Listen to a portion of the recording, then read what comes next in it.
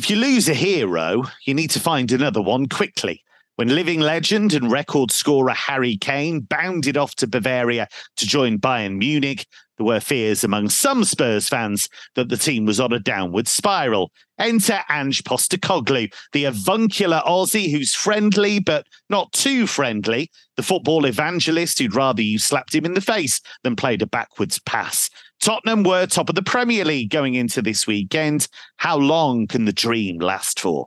I'm Kevin Hatchard, and this is Football Only Bettor.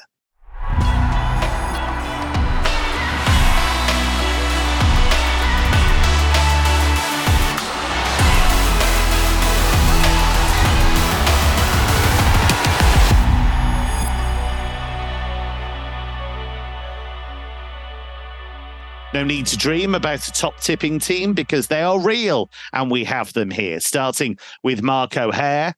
Mark, you surprised by just how quickly Tottenham have taken on board the ideas of Postecoglou? Because if you look at elsewhere, sometimes it's been a bit of a slow start. It's taken a while for him to get those ideas across. Celtic wasn't all roses and rainbows at the start, but obviously it ended up being very good. But they're absolutely flying. Yeah, they are. Answer to your question, yeah, I am surprised at how well they've started the season and how quickly they've looked so aligned with his game plan, with his approach, with his system. I did think it would take time. I thought long-term Spurs would be good this campaign, but I thought a top six finish would probably be acceptable, realistic after Harry Kane's departure. But I've been very impressed. And I think we saw how far they've come really in that match against Luton before the international break, because the first half they were mesmeric. They were so good. Luton admittedly were rabbits in the headlines, but the term Spursy has been used in kind of British football language now for quite some time. And that Luton game had all the hallmarks of a very Spursy performance overall, because they dominated that first 45, didn't get the goal, fell down to 10 men. They were missing chances. They were giving opportunities away in the second half. And it looked like, here we go again. A game Spurs are expected to win. They play well and then flop in the second half. But they managed to find a way. So I don't think the old kind of Spursy Spurs would have done that at Kenilworth Road. So, yeah, I think there's huge improvements in terms of the character, the resilience running through this side. We've seen Tottenham score, 2-3 stoppage time goals already this season to earn either full points or a share of the spoils. And I think Postecoglou's worked absolute wonders to get this squad in unison. We saw some great videos, clips in pre-season of him sitting down the squad and just talking about football, talking about characters. And I remember watching the video of him sort of appointing Son as the new skipper. And you could tell the team just looked aligned together. And it's been a great joy to watch, Maddison and Son combining brilliantly. Kulusevski's been great. But even just go back to the centre-half partnership of Mickey van der Ven and then Christian Romero, who's been incredibly mature, leading that defence alongside van der Ven, who's looked pretty accustomed to top-flight football in England straight away. So they're looking relatively solid. They're looking strong, but they're also looking confident as well. The only sort of negative I can have is Basuma and that sort of brainless red card he did pick up. But other than that, there seems to be, to me, an air of sustainability, if you like, about what Tottenham are doing at the minute. And if you look at the just raw shot numbers, they've attempted 153 shots already, which is 20 more than any other side in the Premier League. They're averaging 19.1 shots. And I know there's only 8 games into the campaign, but that would be their record shot average in the Premier League since record started. So that's going to be hard to sustain, but they have had a relatively okay schedule to start the season. But the signs are very, very promising. And on Monday night, they've got what should be a winnable game, you'd say, at home to Fulham too. So I believe if Postecoglou and Spurs win this game, he will have the best ever start as a new manager in the Premier League. So the records just seem to be tumbling week by week with Tottenham at the minute. And good luck to them. It's quite fun to follow from outside. Yeah, I must admit, throughout that answer, I was loving the idea of rabbits in the headlines, famous glitzy rabbits, instead of scared rabbits who would be in the headlights.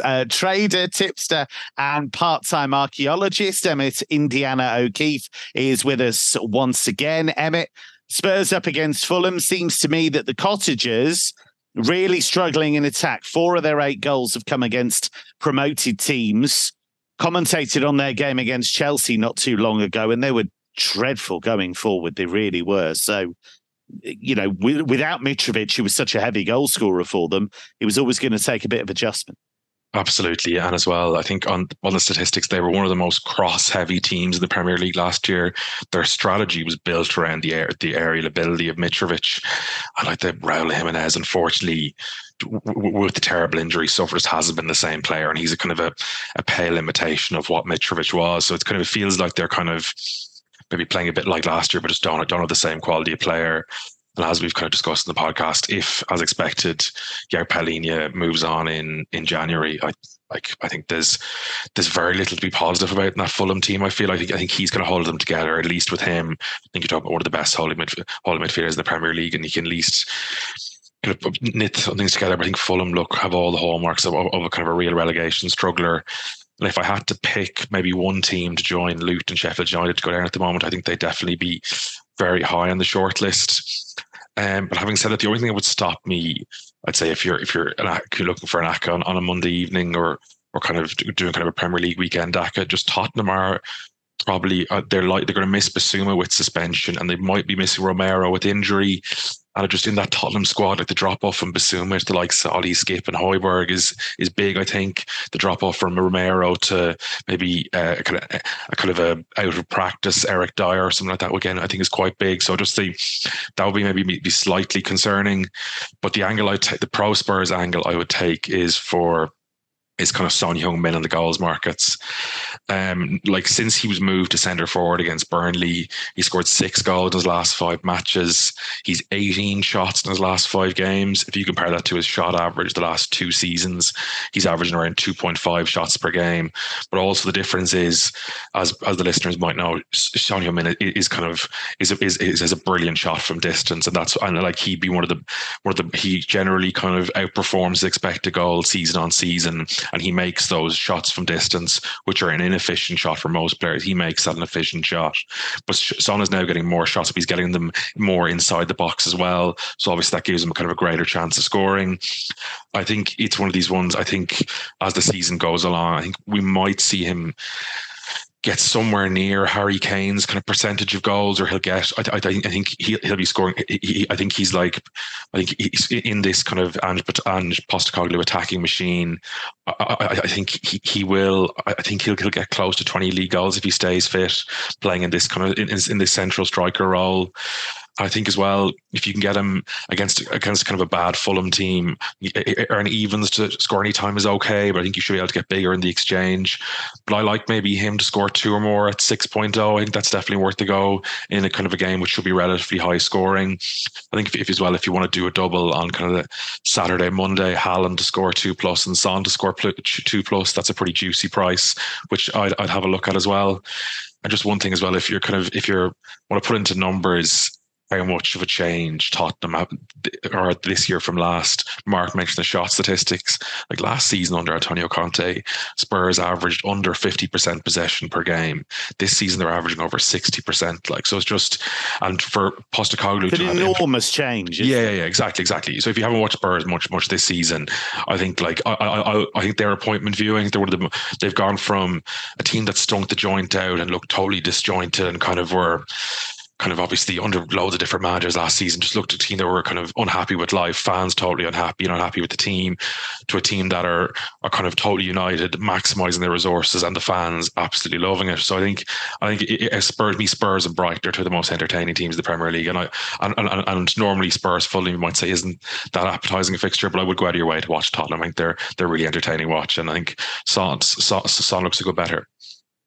Odds compiler, tipster, and master of the sustainable edge, Mark Stinchcombe, is with us. Stinch, what have you made of these two teams so far? Because Tottenham making big strides forwards, but Fulham, I mean, they were on the slide a bit towards the end of last season anyway, but that just seems to have continued. Yeah, it looks like when we discussed pre-season, maybe it might take some time for Postecoglou to get his methods across, but it seems to have been almost instant. And I think it deserves a lot of credit with the loss of Harry Kane and no replacement essentially, but to move Son into centre forward, who's so underrated. You know, he's never discussed in the Fully same. Agree.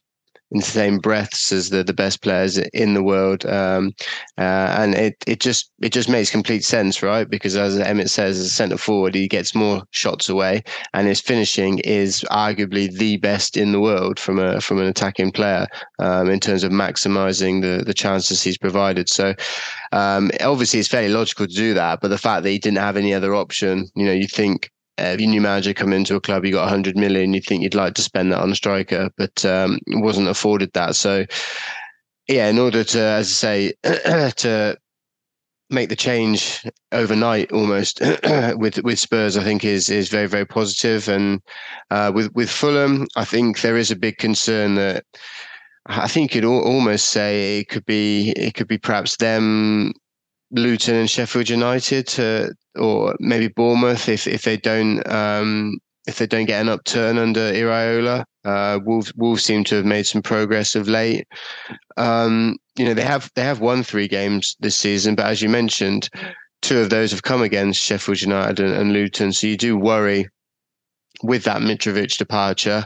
Even second half of last season, Manor Solomon popped up with a lot of key goals as well, and obviously they also lost him. So you kind of think, how much can sort of an aging Willian and Carlos Vinicius, and as Emmett says, Raul Jimenez, not the same player he was. How much can they carry them? And then potentially the loss of Paulinho in January. So that would be a concern. So I think arguably Tottenham, as much as 4-9 is not really a backable price as a single, arguably perhaps a slightly big. But I'm happy just to continue to watch from afar for now. I do think one bet that could be of interest when the lines become available is as Mark mentioned, Tottenham are having a lot of shots, is over 17.5 Tottenham shots. I think that might be where the line could get pitched up, and Tottenham are averaging 19 shots per game right now, and obviously that's across all teams. So against a team like Fulham, you'd expect that figure to increase, and Fulham in terms of a similar matchup when they went away to Arsenal, they conceded 19 shots in that game. So that could be one way to back Spurs, or perhaps you actually focus on the players like Son and Maddison and just concentrate on them getting their shots away, and that could get you a decent price if you were to back maybe both of them to have 3 or more shots.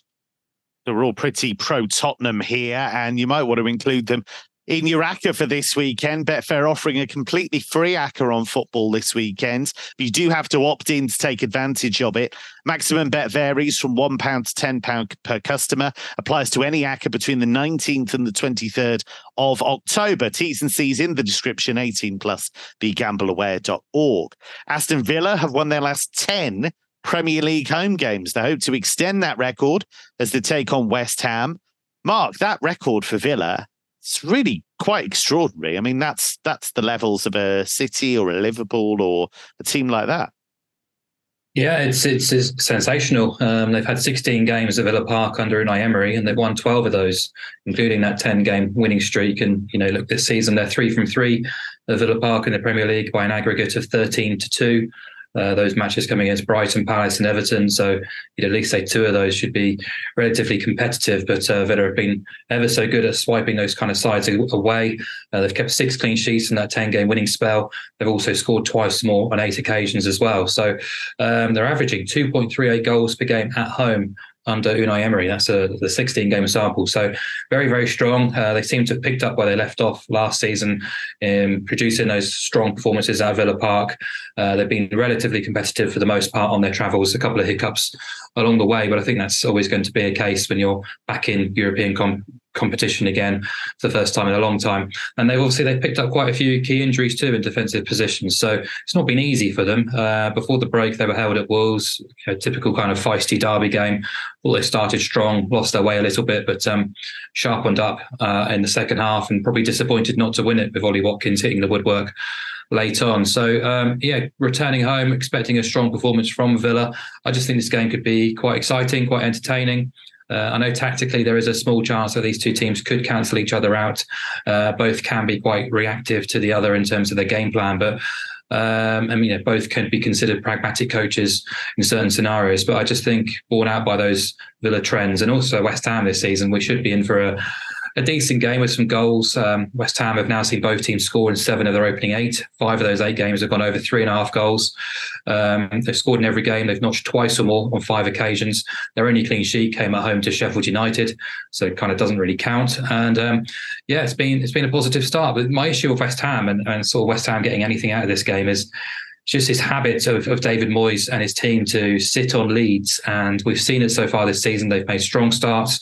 They actually rank first in the halftime table. They're yet to trail at halftime. They've led on halftime on 5 occasions. But in the second half, they're way down in 14th, because Moyes just has this tendency to sit on that advantage, really, and allow teams back into games. They can be a little bit passive and invite pressure on. So they tend to get punished in that scenario. So I did actually look just kind of a bit of a long shot, really. You can get West Ham to lead at half time and a game to end in a draw, 11-1, or West Ham to lead at half time and Aston Villa to win the game at 16-1, if you wanted to kind of follow those trends. But I'm going to take the goals option here, over 2.5 goals, BTTS, and a first half goal, which comes in at 1.9. 6 of West Ham's, 6 of Villa's 8 have gone over 2.5 goals, 7 of 8 have seen BTTS. I've already mentioned those numbers before for both teams, but actually, if you exclude penalties so far this season, Villa's matches are averaging 3.4 expected goals, and West Ham's are very similar to that tally as well. So between them, they've scored in 15 of 16, and they've managed just 3 clean sheets so far this season. And you look at the attacking talent on show, to traditionally probably mid-table teams, top half teams at best. You've got Watkins, Zaniolo, Diaby, Kudus, Paqueta, Bowen. There's so much talent on both sides. So I'd be surprised if they did cancel each other out and this game descended into a drab affair. I'm hoping it'd be quite fun and entertaining. So back in goals. Let's head to Germany. Newly promoted Heidenheim up against an Augsburg side that's just changed coaches. They've brought in the former Copenhagen boss, Jes Torup. Stinch, does this feel like a good opportunity for the hosts? Because I feel like Heidenheim have actually had some good performances at home so far this season. Yeah, it was a very good victory last time out against Union at home. I think Union would argue they deserved at least a point from that, but I think credit to Heidenheim, because I think what we've seen so far is they're not afraid to attack. They give it a go, don't they? Yeah, they're definitely vulnerable defensively, but if they do at least have a go going forward, then they can give themselves a chance. You know, they've got 2 wins already. The same as Darmstadt, actually. And the question at the beginning of the season was sort of relegation wise. Well, it's definitely Heidenheim and Darmstadt who's going to have the relegation playoff. But I think arguably both could stay up, given the way that they both sort of took it upon themselves to actually have a go going forward. We think back to someone like, say, Bielefeld, who were just happy to stay in games, and you see they're now in the 3rd division. So I think maybe, you know, modern day football, you do get rewarded by being proactive. And I think that's perhaps the way they're going. So yeah, I think this is an excellent opportunity for Heidenheim to perhaps pick up a victory. It's reflected by the market as their slight favourites. And I think the market, I know obviously you say as Augsburg have changed coach, but Augsburg have gone off odds on twice this season, which is just incredible, because last season they were never even close to being odds on. So to go off odds on twice, they didn't win either game. A 2-2 with Bochum and a 2-1 defeat v Darmstadt. So perhaps the market is coming around to the fact that they aren't very good Augsburg, or worse, in fact, than's being anticipated. But obviously, change of coach could reset things there. Having said all that, just going to focus again on there being goals. That's been the trend in the Bundesliga this season, and that's the way I'm happy to go here. Augsburg's game so far this season seen 27 goals in 7 games. That's 3.86 per game. That's nearly 4 a match. Heidenheim's just 2 fewer with 25, so that's 3.57. But we've got a goal line here of 2.5. You back over 2.5 goals at 1.74 on the exchange. In the Bundesliga this season, after 63 games, the average is 3.52 per game. And we're talking about a goal line of 2.5. Now, I know 63 is a fairly, obviously, it's only 9 games of the season. 7 games of the season out of 34. So you could say it's a small sample size, but we know the Bundesliga generally is goal heavy. Last season, 3.17 goals per game. So it's almost if whenever you see a goal line at 2.5 in the Bundesliga, regardless of the teams involved, I think you've just got to attack it unless there's a massive reason. Obviously, we could say the changing coach could be a reason not to do it, but I think it's only plays a very small part in it. I could see, it might sound a bit strange, but I could see Heidenheim winning 3-0, for example, given the way they have attacked so far. They're averaging the 6th most shots per game at home, Heidenheim, 16. That's a huge, that's the same amount as Leverkusen. That's an incredible start to life in the Bundesliga. But defensively, as we say, they are vulnerable. They've conceded at least 2 goals in 6 of their 7 games so far. And Augsburg defensively have been all over the place for a lot longer than that. They've conceded at least 2 goals in 9 of their last 10 games. But even under the old boss, they were having a go away from home. They're averaging the 6th most shots away from home, Augsburg. So I think very much a basketball game here, which is very much in keeping with Team A versus Team B in the Bundesliga. So over 2.5 goals whenever you see that line in the Bundesliga game, I think it has to be attacked. Yeah, Mark, I think Stinch is absolutely spot on there, isn't he? Because, Bundesliga games by nature, it's quite a counter-attack heavy league. It's quite open. There aren't many teams that go somewhere and say, right, we're going to dig in and play for the 0-0. And generally those teams don't last very long at that level anyway. Bielefeld was a great example of that. Do you think we'll see goals here as well? Do you think I think we'll see goals in this game? Yes, I do think you think that. Absolutely, that's what I think. I suppose the other thing as well, if you were looking at, if that goal line's where it is, so about, what was it, 1.74, did you say, Stinch? Yep. I mean, you look at little things like Jan-Niklas Bettor, who's been one of the best players in the league so far in terms of effectiveness, brilliant in the second tier. If you chucked in just him to have a shot and maybe a few corners, you're getting over evens, aren't you? Yeah, absolutely. I've chosen just to keep it simple, like Stinch, really. But Augsburg traditionally are poor travellers. We've talked about this a few times already this season.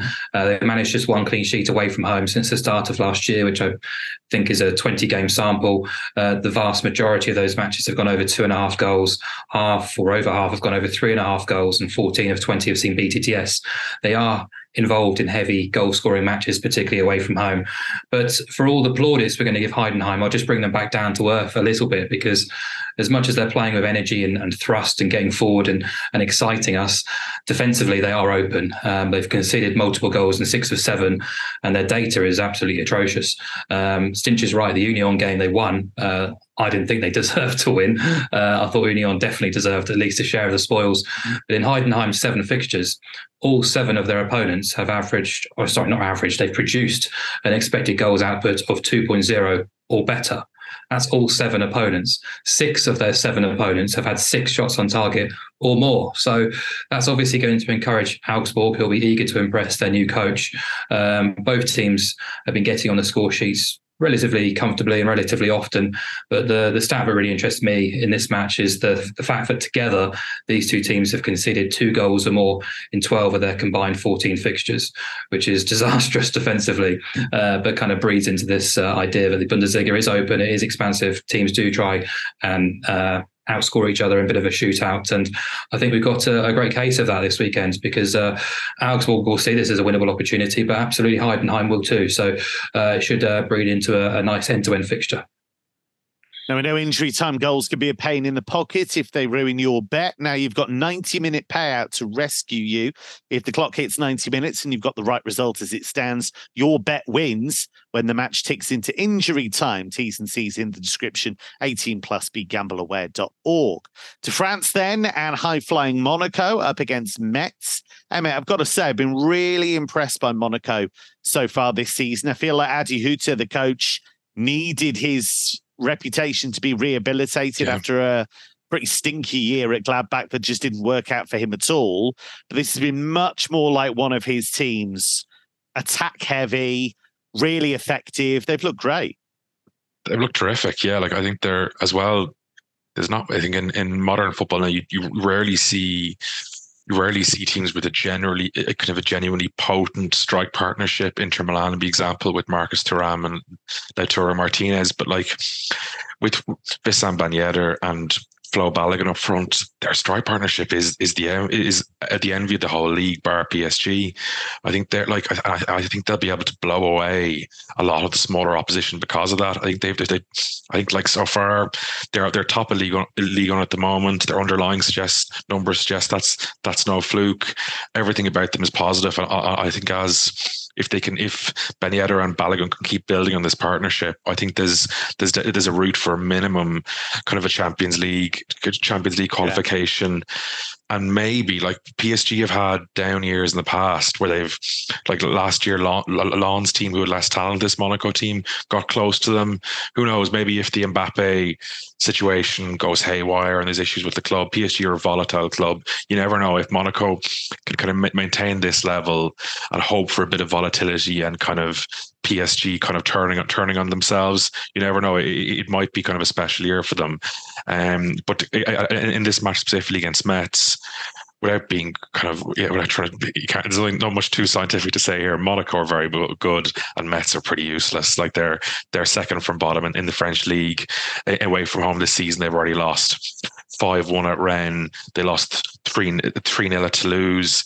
And you're getting, and look, Monaco this season have been kind of very dominant in a lot of their wins, and you're getting close to even money on Monaco on the -1 handicap. That looks more than fair to me.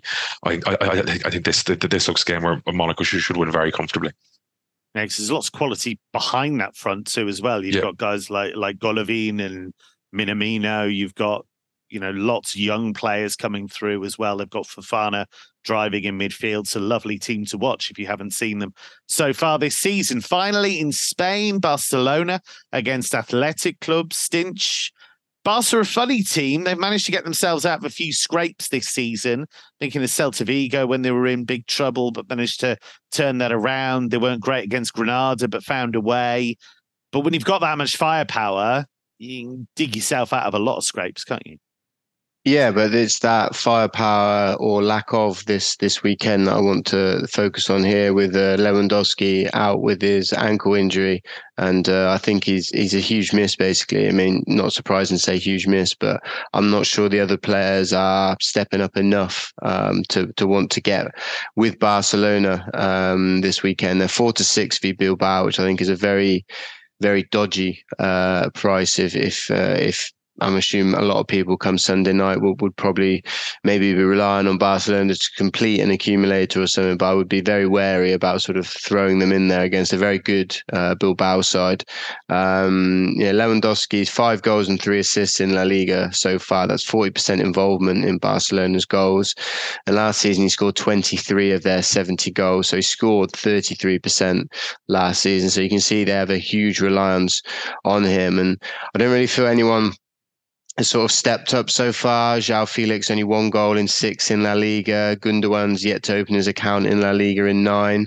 I think it's likely that Ferran Torres will play down the middle. He did so when he came on against Porto in the Champions League, but in his Barcelona career, starting as a striker, it's 0 goals in 7 starts for him. So I think there's a chance that this could be lower scoring than expected. The goal line is chalked up at 2.5, but under 2.5 goals is 23-20, and I think it could be more 50-50 here. Bilbao, as I said, no easy task at the moment. 5th in the league, only 2 defeats in 9. They're 3rd based on expected points, and themselves have conceded just 9 goals in 9 games. And I think Barcelona will need to be wary of the likes of Inaki Williams and Muniain, Oisin Sanchez as well in transition. And the key thing for me, if you look at the 6 domestic games that Lewandowski has missed since joining Barcelona at the beginning of last season, 5 have ended in narrow 1-0 Barcelona wins. So there's a clear downturn in goals. So I'm going to back under 2.75 goals, around about evens on the exchange. And then I'm not really fussed who comes out on top. But I think Bilbao's defence can keep Barcelona at bay for a long period here. Well, that's all we have time for on this edition of Football Only Better. Please do remember to gamble responsibly. We're going to look ahead to the Champions League games in a special show early next week. Remember, all of our shows are on Betfair's new YouTube channel for non-racing content, so make sure you like and subscribe. From Emmett, from Mark, from Stinch, and from me, it's goodbye for now.